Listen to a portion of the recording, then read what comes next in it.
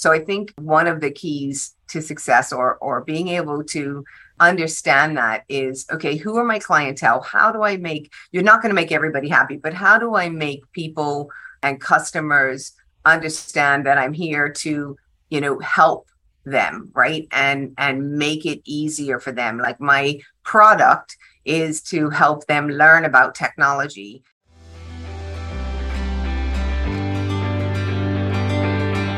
Do you consider yourself resilient? And what does that even mean to you? In this podcast, Resilient Entrepreneurs with 2 for 1, we chat with business owners about what resilience means to them. And we go deep. What we've learned running our own businesses, you're never alone, even when it feels like it. So tune in anytime to this podcast. We're always here for you, celebrating resilient entrepreneurs just like you. We're Laura and Vicky from 2 for 1, a marketing company for early stage business owners who want to launch, grow, and be resilient. Coral Wells has been named Woman of the Year and the most inspiring woman in information and communications technology by the Bermuda government. Coral is our resilient entrepreneur guest today. She's Bermuda's most recognized woman in technology education. And for good reason. She's humble, yet she's a powerhouse of knowledge. Her years of experience and driven passion brings today's tech to young people in a way that creates opportunities for them. Coral's charity, Connect Tech, paves the way for young students to discover and fall in love with technology and continuous learning. And her programs open doors to that cool side of tech, the coding, the programming, the robotics, the artificial intelligence. I admit I'm super interested in all of that myself. And also mobile app development, as well as the fundamental basics of office computing, spreadsheets, and all the things that you need just to survive in the business world. And Coral's on a mission to inspire young people to follow their passion and to follow the love of learning tech. So we're so excited to welcome you to Resilient Entrepreneurs, Coral. You are a mover and a shaker. You're a mentor to many. You're a visionary, and we're just in awe of how you do it all. This podcast is all about developing resilience in business so we can thrive. So I must ask, what is your secret to success? So I guess everybody's secret to success is going to be different, right? And I don't know there's one right answer to this. I would probably have to say just doing what you love, being passionate about it. I feel that if we spend so much time at work compared to not at work or home or our other life, that you have to love what you do, right? And if you don't love what you do, how do you expect to be successful? Because when you love what you do, you're going to put 150% into it or more, right? Yeah. So I'm all about following your passion. You got to do what you love. Yeah, and it's clear you do because it comes through in everything that you share, that you do with the kids that love you and love your camps and your classes and all the great things that they get to do through you. So speaking of kids, what were you like as a kid? What was your first job like? Were you a bit of an entrepreneur or did that come later for you? So I think my first job, or one of my first jobs, I think I get my entrepreneurial spirit from my mom. She was an entrepreneur. She owned Devil's Hole, the aquarium. And so my first job was cutting bait to feed the fish. Yeah. Nice. Right. So I remember, 14, 15 years old, I used to have to work in that gift shop. I used to have to feed the fish, clean up, right alongside of my mom being the entrepreneur. So I feel that that's where I got the bug from. And she had many different sort of jobs and companies that she owned as well. So I think that's where I got it from. Great to have a mentor like that in your own family. So what do you recall was your first more entrepreneurial gig? What do you create to make money? Right out of college, I started doing a little bit of freelancing. And so I went to university or college for graphics, computer graphics. So I can actually speak to kids when they say, oh, I'm going overseas to study graphics. And I turn around and say, oh, you don't want to do that, right? Like there's no, you come back to Bermuda, unfortunately, there's no demand for graphics, right? There's no demand for computer graphics right now. There are very few jobs in Bermuda, even, I would even say worldwide, right? It's kind of a stepping stone into the tech arena. And so that's what I did. I started doing some freelancing. I worked for the Island Press, things like that. And I did some freelancing, and it was tough. It was really tough because I think freelancing in Bermuda isn't too bad. But then I moved to America after a little while. I moved to America with my husband. And now you're competing against the rest of the world, right? As a freelancer. It's a good lesson to learn. And I try to explain that to many of the university kids that I mentor now, that we're just a little fish in a big pond, right? When we go to the US. In Bermuda, you might feel like it's, you have a bit more of a chance, but, you know, to get that true feeling of, I would say, competition, right? That's where you see if you're going to make it, right? So it was a struggle. It was a huge struggle in the US, but I loved it and I kept doing it. So I would have to say it would be, you know, I did some freelancing. That would probably be my first gig. I put myself on, it used to be called freelancer.com. I don't even know if they're still around, right? And I put myself out there and, you know, you bid on jobs and things like that. And I think my first one was like a CD cover for a life coach. I was like, okay, she did records or music. Yeah, I know very well the freelancer life. I've lived it for a long part of my entrepreneurship life too. So it is, I would say, much easier to be a freelancer in Bermuda, where you can build relationships and connections versus being in a really big pond with a whole lot of other fish in the outside world, outside of our little pond. Absolutely, I feel you on that. So what led to Connect Tech? How did you bridge from that to where you are now? So I came back to Bermuda in 2000 and one or two, something like that, to work for the government. I was working in their e-government, e-services, and it was really early stages. We were building like a portal for them, things like that. So I started to get into the tech side of it. So after I graduated from college, I actually taught myself. So I'm self-taught in programming. I took a couple of certificate courses and things like that.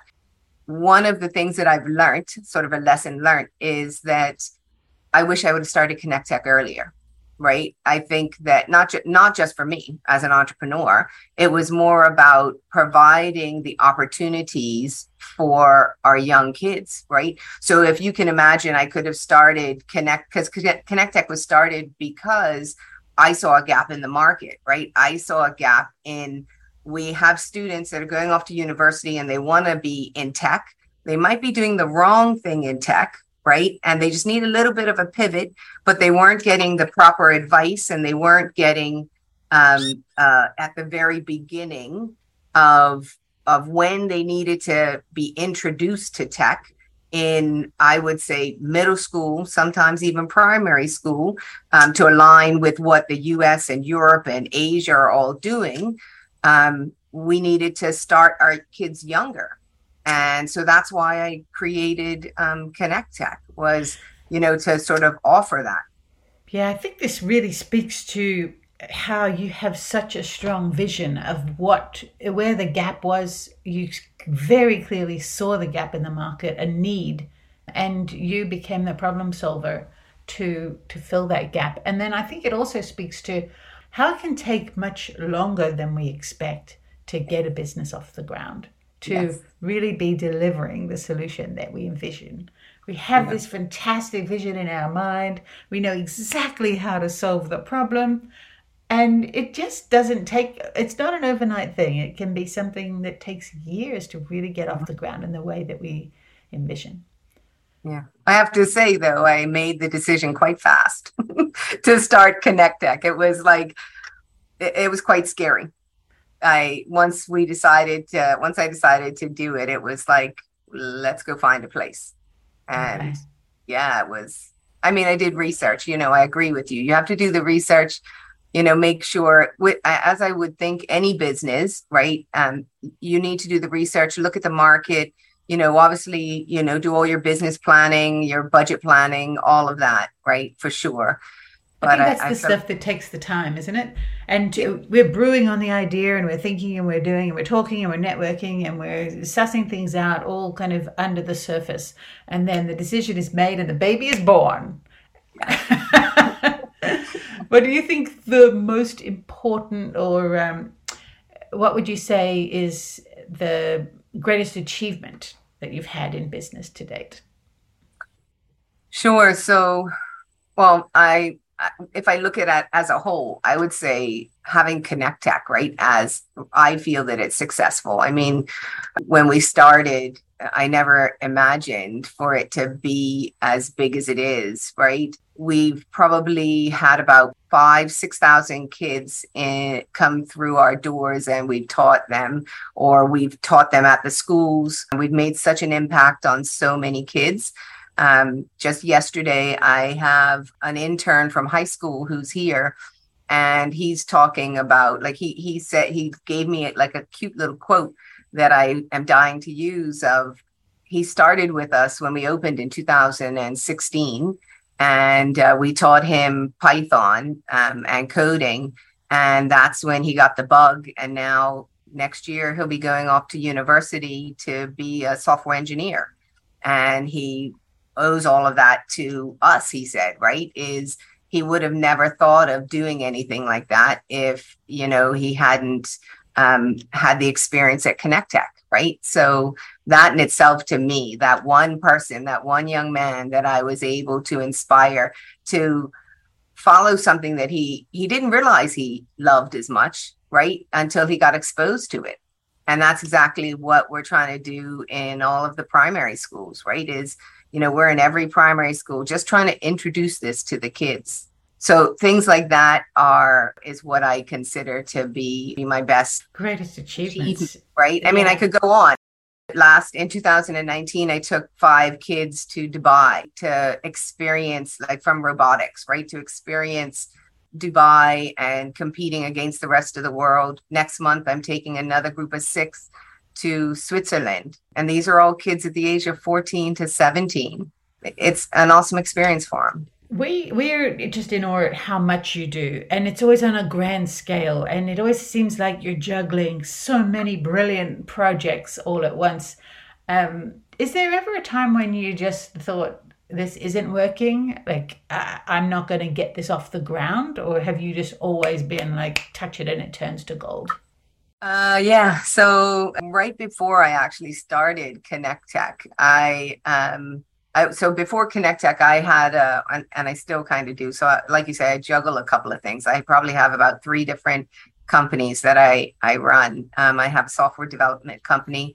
I have a cybersecurity company. I have Connect Tech, which is my main. And then I also run the Technology Leadership Forum as like their executive director as well. So I have a lot of balls in the air.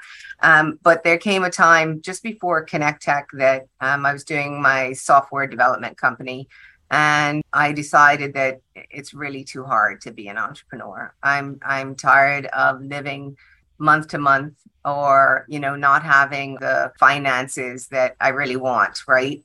And a lot of people tend to think being an entrepreneur means that, oh, you have so much free time and it's, so easy. And I'm like, no, it's not. I work 18 hours a day, right? It's just crazy. Whether I was doing 1 company or 8 companies, you still cannot turn off, right? You never turn off. If you're not working for another company where I can take 2 weeks vacation. I don't think I've ever taken 2 weeks vacation since 2000. Since I stopped working for government, I don't think I ever can. So I want to say it was maybe 2009. I don't know my dates. I decided to stop being an entrepreneur. Well, I can't say stop, but just take a break. And I went and worked for Mountain Agnes for about 9 months, and I did not like it. Did you get pulled back? Yeah, you got pulled back into entrepreneurship. Yeah, I was like, oh, this is not for me. And it might sound terrible, but I can't work for anybody else. I get it.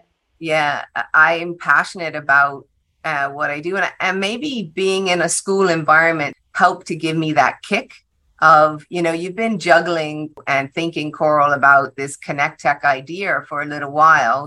Go do it. Like, I think I got to see at MSA, there are a bunch of kids here that they love tech, but they're not being guided in the right way. And how do we help that? Right. So it might have been like the nail in the coffin. A bit of a know. catalyst. Yeah. Right. There we go. The catalyst. That's better than. That's a little more positive. Right.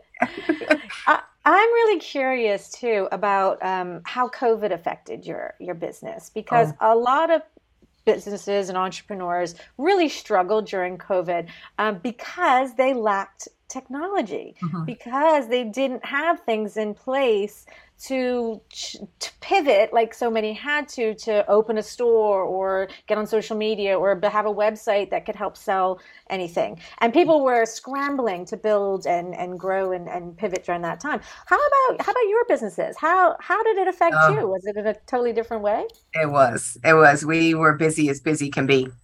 So from a Connect Tech perspective, what was difficult for us was we were teaching in all the schools. None of the kids had any computers for home.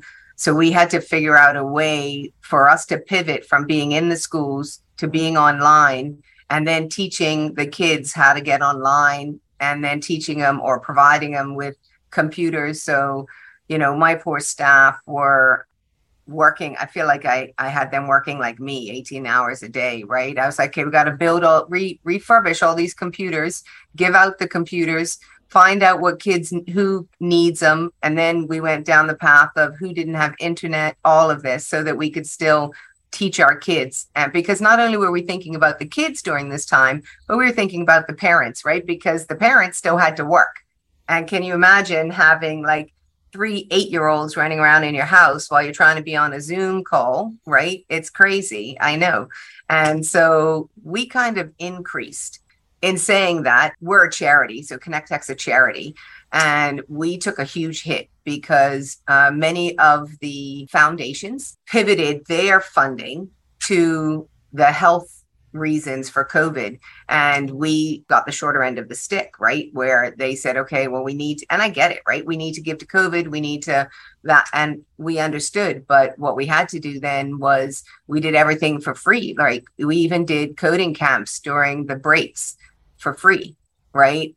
Which hit us hard from a financial perspective. But we knew that the families and the community and the kids, they loved being here. And so we needed to give them another avenue because they couldn't be here. We still wanted them to learn, and we still wanted them to, love what we're doing and love what they're doing. That's what we had to do. I mean, it was insane, I have to say. Yeah, it sounds like you had a lot of resilience to fall back on there. Like you were able to pivot, you understood what was required. You were still very customer focused or client focused. Yeah. And I think those I understand to be ingredients to success and to resilience. Would you agree? What would you consider to be one of the most important concepts? So I think that you definitely have to understand like who your clientele is, right? So I think every year I go through a planning stage of, what are we going to provide each year for our clients? And our clients aren't just the kids, right? Our clients are the adults. They're also the parents. We get tons of requests for all different types of tech training, but how do you offer all of the different types of tech training, but there's not always a full class, right? So you have to think about that. So I think one of the keys to success or being able to understand that is, okay, who are my clientele? How do I you're not going to make everybody happy, but how do I make people and customers understand that I'm here to, help them, right? And make it easier for them. Like my product is to help them learn about technology.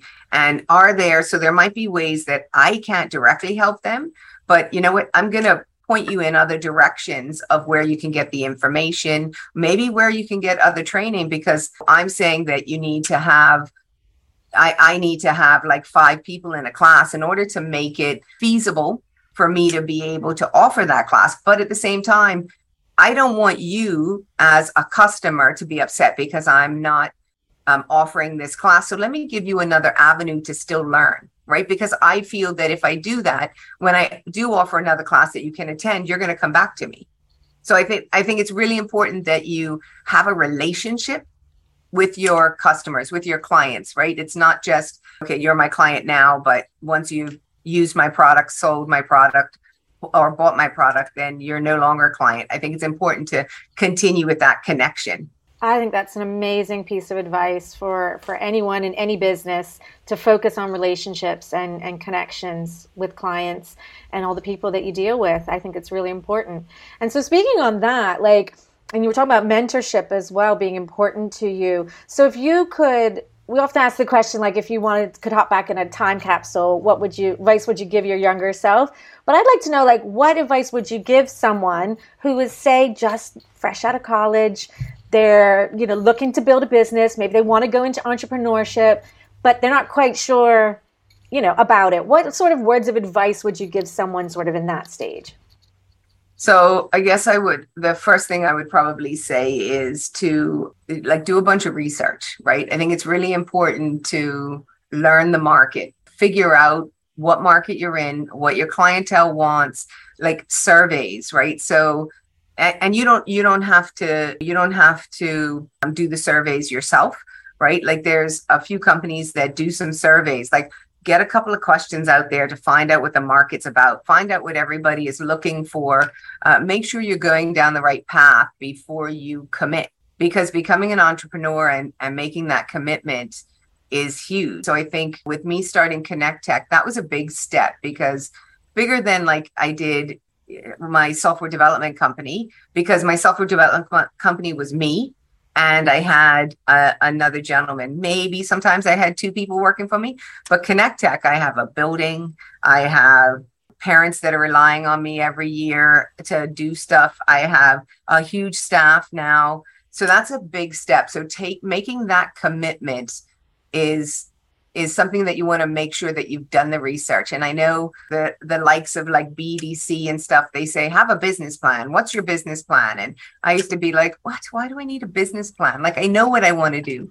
No, you need to have a business plan, right? You need to, and that business plan. So, some of the advice I'm giving is definitely research, right? So research your clientele, research what the market looks like. What does the market need? Where are the gaps? That's a huge one. Sorry if I'm going to offend anybody, but a hair salon, where are you going to put a hair salon in Bermuda that there's not one that's right next door to you, right? So what is your niche going to be? What are you going to do that's different from the hair salon next to you? I think about Starbucks, right? So when you think about Starbucks, when Starbucks opened up, they have a Starbucks on every corner. But if Starbucks is a franchise and I open up this franchise on corner A and somebody opens it up on corner B, really, what is going to make your Starbucks different from that Starbucks? So those are sort of the things I think that people need to have a look at. That business plan is important. That business plan is important because it helps you in the beginning, but it also helps you every year after, because now you have a basis to learn from or to help guide you.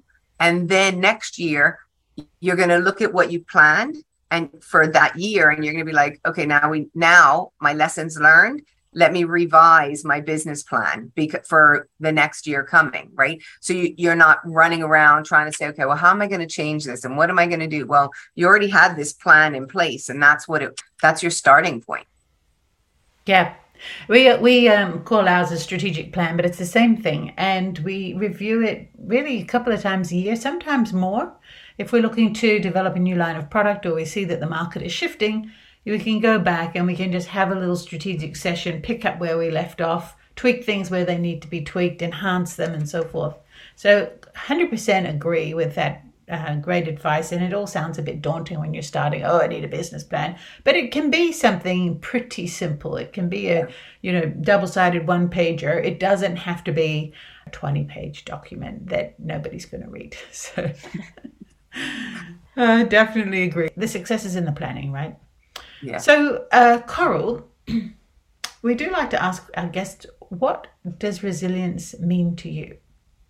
So I would have to say it's being able to bounce back from those hard decisions. So I'd like to say failure as well, but it's not always going to be failure. So you have to learn from, I'm really big on it's okay to fail. In actual fact, it's really good to have a failure experience because you're going to learn from that, right? And I think that's all part and parcel of becoming resilient. I'm going to learn from companies telling me no, right? Like, so when we go to ask for money from grantors and they say no, and I have to understand why, and then I have to figure that out. But being resilient to know that the product that I have and the service that I'm offering is actually very much worth it. And being able to bounce back from whether it be a failure or whether it be a challenge that you might not have gotten to where you needed to get to, where you wanted to get to, that is all part and parcel of making you resilient. I want to say it is having the passion, having the drive and the confidence to say, I can do this, right? Like, I'm an entrepreneur and I know what I'm doing is going to not just benefit maybe me if you're in, depending on what your service is, but for me, it's going to benefit like these 5,000, 6,000 kids that I've been teaching for the last 7 years, right? And benefit Bermuda because those kids are coming back to become the tech geniuses of Bermuda. I think that you can get a lot of negativity thrown at you quite a bit and being an entrepreneur, you have to have broad shoulders, right? And be able to hold that, right? And say, it's okay, I'll take that on and I'll figure out a way to switch that around and make that a positive. And I think that's all part of how you build up sort of your resilience, how you become a resilient entrepreneur is being able to transition from the negative to the positive, the failures and turning those failures into successes. We teach our kids quite a bit about failure. So I think, unfortunately, in today's world, not just Bermuda, in today's world, we don't teach our kids how to fail. Our kids are really struggling with that. And so when they come to our class, we trick them up and we will give them some code that won't work. We do. And because we need them to troubleshoot and figure it out. And if anybody's done any coding and you have 5 million lines of coding and you got to figure out where are the errors, they get really frustrated. But guess what? And it won't run. So they're like, why isn't this running? Why isn't it working? I don't understand what's going on. Well, that's because there's an error or two in here and you got to figure it out because not everything's going to be all sunshine and roses for you. You got to figure it out. And they get really frustrated. But unfortunately, we have not taught our kids how to fail. And it's important because you're going to learn so much from that failure. Right? Yeah, it's so true. It's so true. And I love that you're doing that.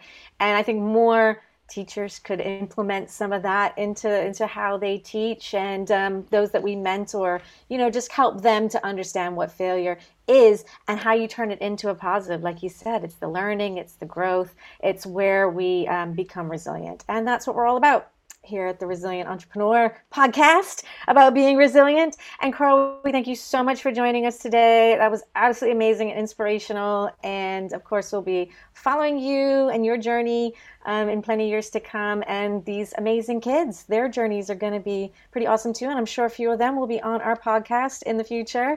And I hope so, for sure, because being an entrepreneur, it's not an easy road, but it's always, always worth it. So thanks, Coral, and take care. Bye for now.